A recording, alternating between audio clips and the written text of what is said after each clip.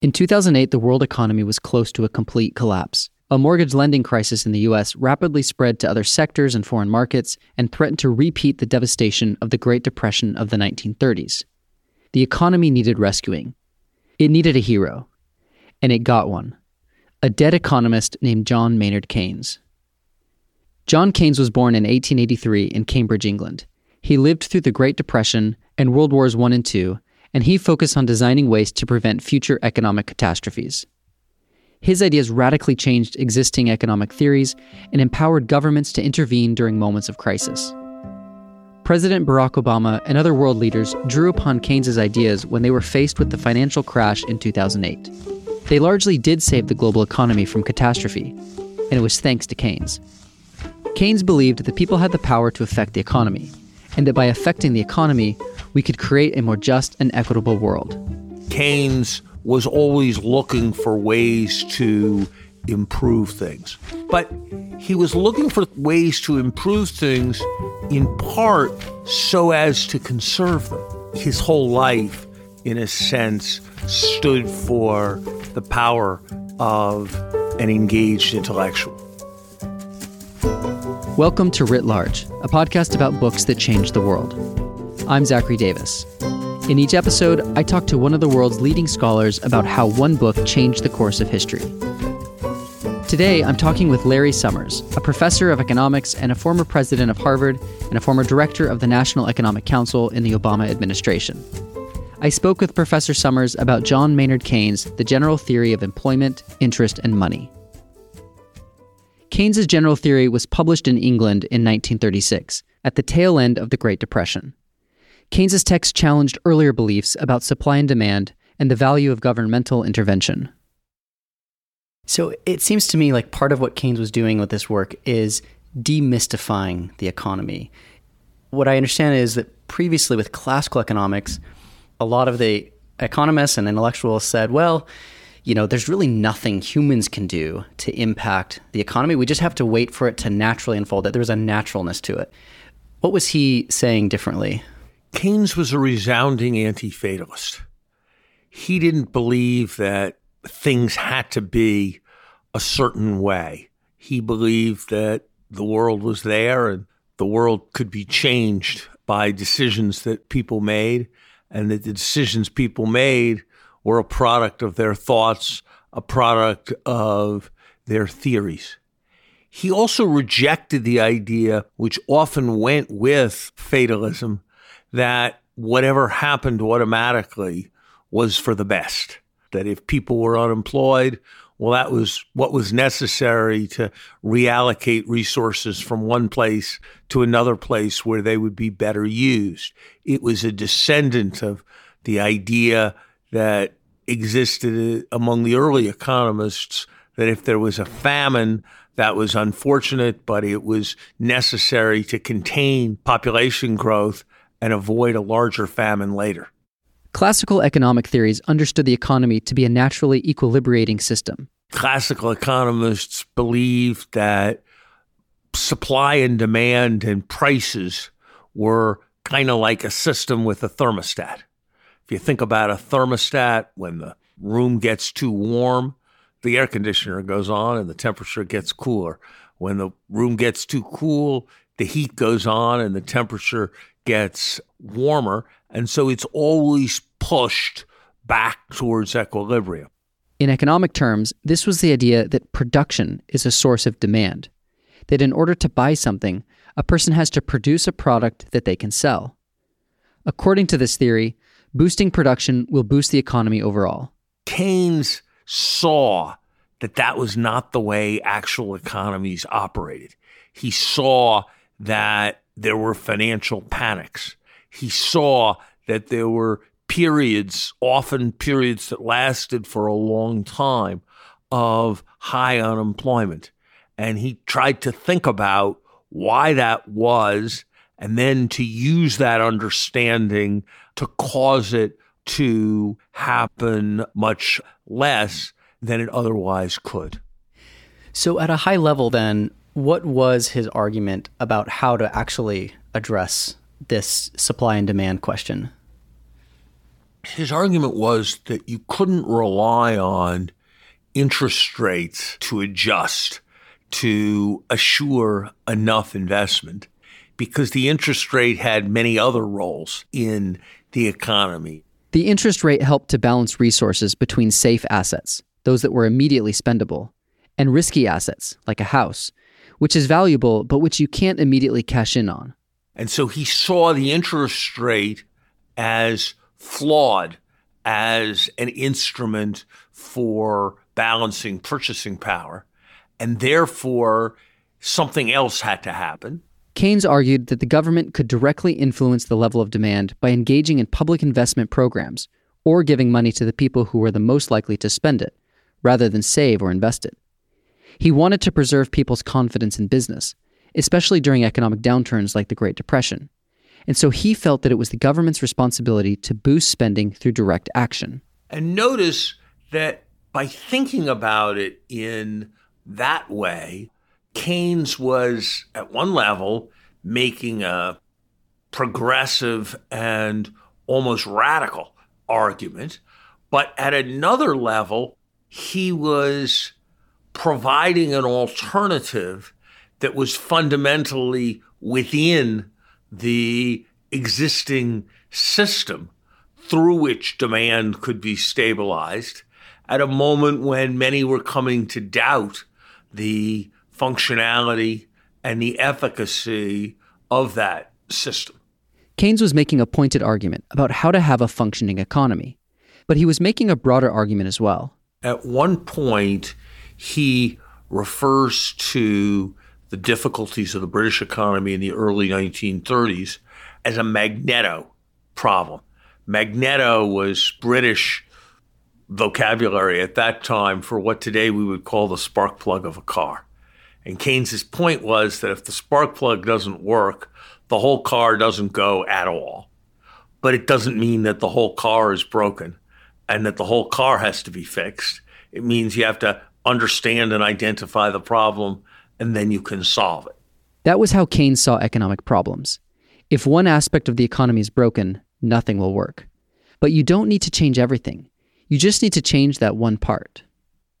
Many of today's economic theories developed out of Keynes's general theory, including behavioral economics, liquidity, and labor markets. Keynes was groping for those ideas in writing the general theory. Keynes also wrote about how radically society needs to be transformed to produce outcomes that will best enable humans to flourish. One of Keynes's most famous essays was entitled Economic Possibilities for Our Grandchildren.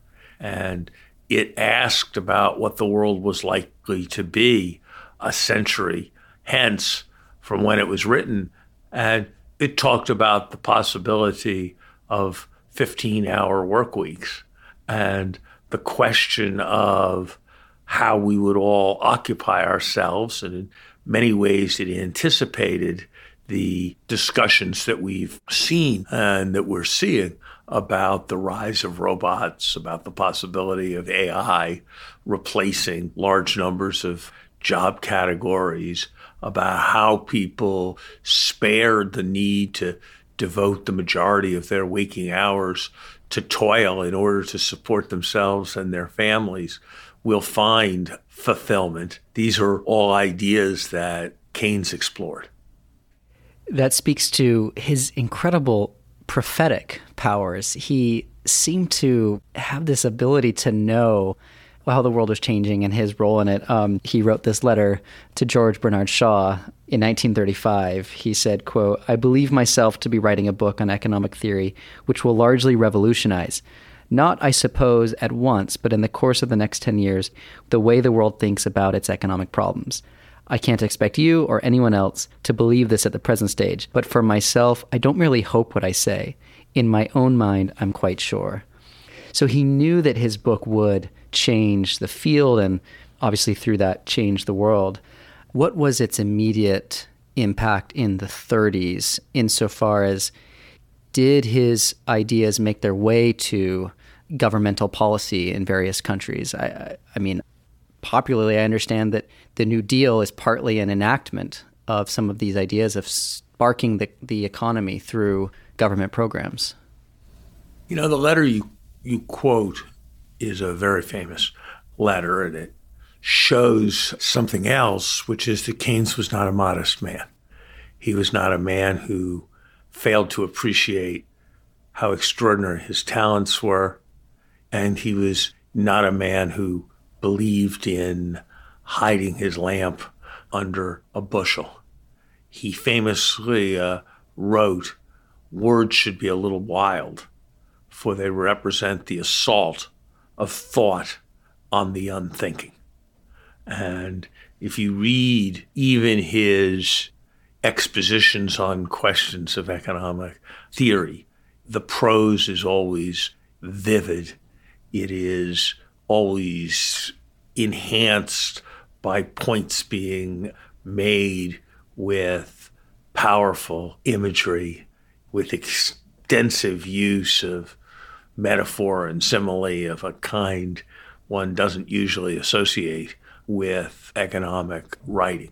Probably not the kind of thing you would read in an economics journal today. Certainly it's a very different impression to look at what Keynes wrote and to look at the typical issue of today's American Economic Review.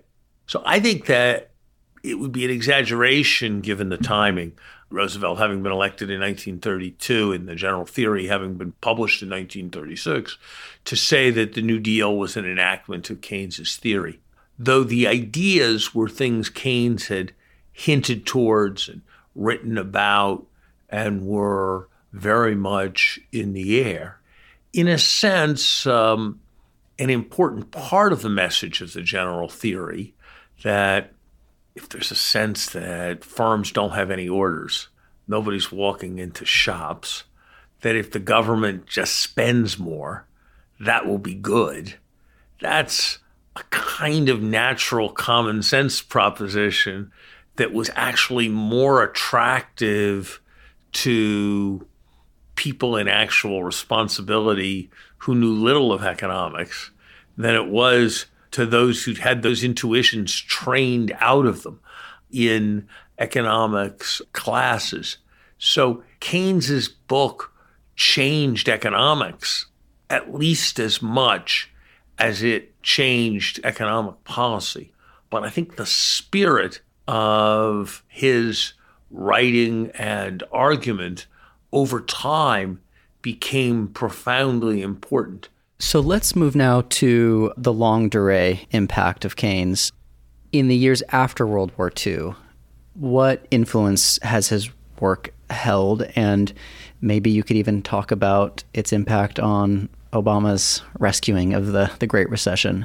Any serious student of global economic history would have to conclude that the 2.5 decades after the Second World War were probably the most successful decades in economic history for the countries that were leading the world. Like all good things, the Keynesian system became a bit victim of its own success.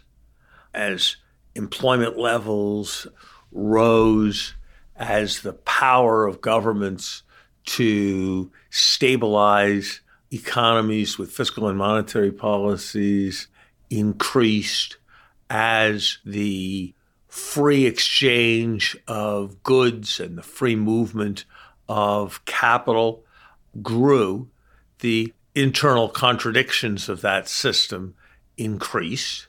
And ultimately, the 1970s saw a very great increase in inflation. And that very great increase in inflation led to some rejection of Keynesian ideas in favor of more classical ideas. There was a renaissance of individualism and individual responsibility as the center of how a society can function, rather than a sense of community. And that was probably in some ways an appropriate corrective if not to Keynes's ideas, to the way in which they had been implemented. Eventually, though, the pendulum swung back. Inflation was successfully controlled, more was deregulated, but this resulted in a variety of financial excesses and eventually led to the financial crisis of 2008. But this crisis was more quickly contained in part because nations came together to adopt Keynesian policies more quickly than they had in the 20s and 30s. Previously, there was a whole world, but when people talked about the global economy, they mostly meant Europe and North America. In 2009, they really did mean the whole world. China's massive fiscal stimulus program, a classic Keynesian response to economic distress, made a big difference in China and made a big difference more broadly for the global economy. And the grouping of nations that came together to address these problems had come to be a truly global grouping. So we're now back in a period where Keynesian ideas seem central and important in their relevance because there's a sense of crisis in the system and a debate about the radicalism of reform. Self-professed socialists are among the leading candidates for president of the United States. Substantial fractions of American young people profess to prefer socialism to capitalism. There's a rejectionist spirit. It's there in Britain in the Brexit debates. In a more technical economic sense, a hallmark of Keynes's theory was the liquidity trap. The idea that sometimes the interest rate will get to zero, and when it gets to zero, you can't use interest rate policy the way you had before, because if you lower interest rates too much below zero, people will simply hold cash under their mattress. Well, interest rates are zero or negative in Europe. Interest rates are zero or negative in Japan. They're meaningfully above zero in the United States, but below 2% out for 10 years. And there's not really much question that whenever the next recession comes, there'll be pressure to reduce interest rates, and then we'll have zero interest rates. So in a technical sense, the whole world is either in Keynes's liquidity trap or is in the shadow of Keynes's liquidity trap. And that makes his ideas theoretically about how a system at zero interest rates function, his ideas practically about fiscal policy, the use of government spending and taxes, relevant in a way they didn't used to be. Let's move now to the final piece about his ideas about the future of work and the idea of leisure and how he envisioned where the economy should go. What were his predictions, and in what ways do you see us wrestling with some of his original thoughts about where the economy will go? Keynes thought that the world had for thousands of years lived in conditions that were defined by scarcity, and that people had to devote a large fraction of their waking hours to productive activity, the compensation for which would give them the wherewithal to live. And he saw progress in technology as changing that fundamentally to the point where society could fend for itself adequately without people devoting the largest fraction of their time to toil. He predicted a century hence, so that's a decade from now, that we would be working 15-hour weeks. And he saw that as a kind of golden age in which people would be creating works of art, enjoying the life of the mind, cultivating their relationships with others, not being engaged in strife and struggle. in some ways, he was very prescient. If you read what he writes, it has very much the character of much of what is said in Silicon Valley these days about all the technology is enabling and making possible. He didn't, I think, reckon importantly with what would happen in countries that, unlike the Britain of his day, were not at the cutting edge of prosperity. And so the kinds of challenges that are posed, for example, for Africa in this era were largely outside of his thinking. He didn't devote himself to questions of internal distribution and would the rewards of this new world where people could only work 15 hours a day and vast incomes and wealth could be achieved, would that naturally be split in some fair way? Or would a small number of the most energetic, creative, and ruthless, the Gateses, the Bezoses, the Jobs, end up with a disproportionate claim on all of that output? And how would a world where many people were dependent on the charity of a few be governed, and what kind of social cohesion did it maintain? These were not issues that were a focus of his. So besides the substance of Keynes's writings, you mentioned that you found him as a person pretty inspiring. Can you tell us why you think he's a figure we should look to? He was someone who seems like he woke up every morning trying to make a difference, whether it was influencing the debates over the great issues of the day, whether it was promoting arts and culture, whether it was cultivating his own aesthetic and intellectual appreciation, whether it was editing the leading economics journal of his day. He was always trying to do things that mattered. And he managed to live a life of mattering almost every day. He had a philosophy about something that's always been very important to me, the idea of engaged intellectualism. On the one hand, he wanted to understand, he wanted to contribute ideas. He famously wrote that it was ideas more than anything else that made a difference, that what statesmen said and did was the distilled frenzy of a defunct academic scribbler. On the other hand, he understood that ideas could be for little without those who would express them powerfully and bring them into the world in convincing ways.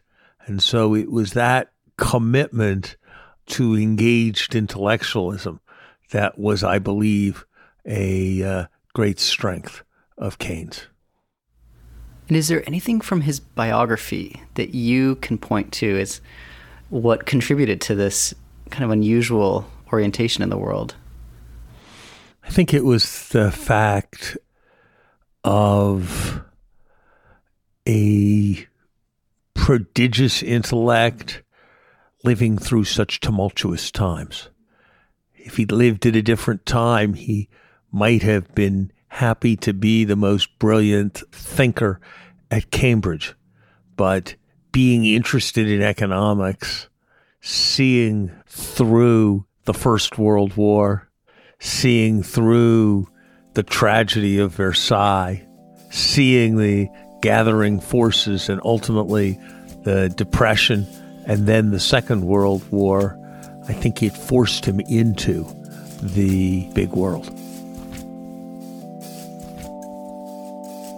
Writ Large is produced by Galen Beebe, Jack Pombriant, and me, Zachary Davis. We get help from Liza French. Our theme song is by Ian Koss, and our branding is by Dan Pecci. We're a member of LitHub Radio. Writ Large is a Lyceum original production. Join our discussion room in the Lyceum app to share your thoughts and hear what other listeners are saying. You can also find us on our website, writlarge.fm. There, you'll find transcripts, links to the books we discussed, and more information about today's guest. Thanks for listening. See you next time.